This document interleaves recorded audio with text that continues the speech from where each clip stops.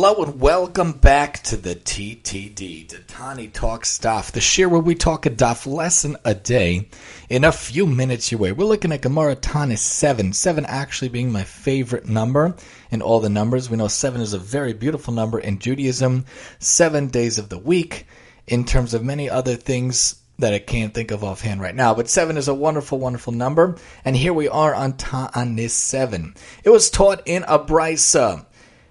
On 7a, Rav Bana'a used to say, whoever studies Torah for its own sake, kol ha'osek Torah lishma, his Torah scholarship becomes an elixir of life to him.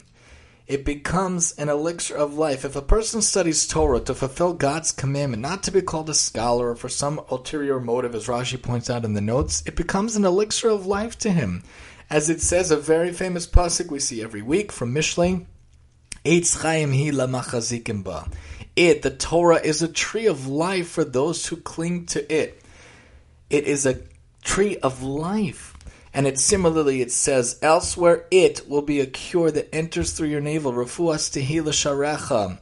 And that comes from Proverbs as well. The notes point out that the Torah, which cures one from harmful views and character traits, is compared to the nourishment an embryo receives from its mother through its navel during pregnancy, as the Ralbag points out in the notes. And it says elsewhere, Ki motzai motzachayim, for one who has found me, relating to the Torah, has found life. Also from Mishlei, the verse refers to one who studies Torah from early in the morning to late at night, and see Rashi there as well. But the Gemara says, whoever studies Torah not for its own sake, his Torah scholarship becomes a deadly poison to him. God forbid. The Torah's effect on the soul is comparable to a drug's effect on the body, the notes point out. A drug must be properly prepared to cure a person from sickness. Otherwise, it can cause his condition to worsen. Similarly, the Torah requires the appropriate preparation for its beneficial properties to be effective, as the Maharsha points out. Tosfos raised the difficulty that this teaching contradicts the principle taught in Pesachim. A person should always study Torah, even if he has ulterior motives, because through the study of Torah for bad motives, he'll come to good motives. But Tosfos explained that Gemara refers to one who does not study Torah for idealistic reasons. He doesn't study for malicious reasons. For example, he studies Torah in order to become famous. Here, the Gemara discusses one who studies Torah for the sake of being contentious and using his knowledge as a weapon against others.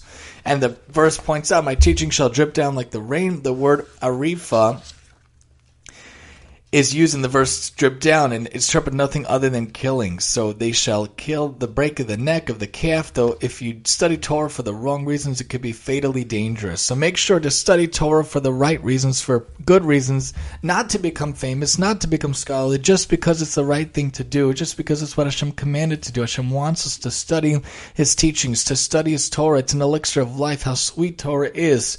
When we read something in the Gemara that really pertains to us, that really strikes a chord, or we hear a shir or read something. Again, you don't have to study 100 hours a day. I'm not a posek, but you have to be kovei itim. It's one of the questions will be asked after 120 years. Were you kovei itim? We're not asked, did you study 20 hours a day, but did you make sure to permanently put a place for Torah every single day? It is so sweet and so wonderful when there are different aspects of Torah that relates to us. And Torah is so vast. There's something for everyone. If you love Navi, then delve into Navi. You love Pirkei Avos like I do, delve into Pirkei Avos. You love Agadata, then find it.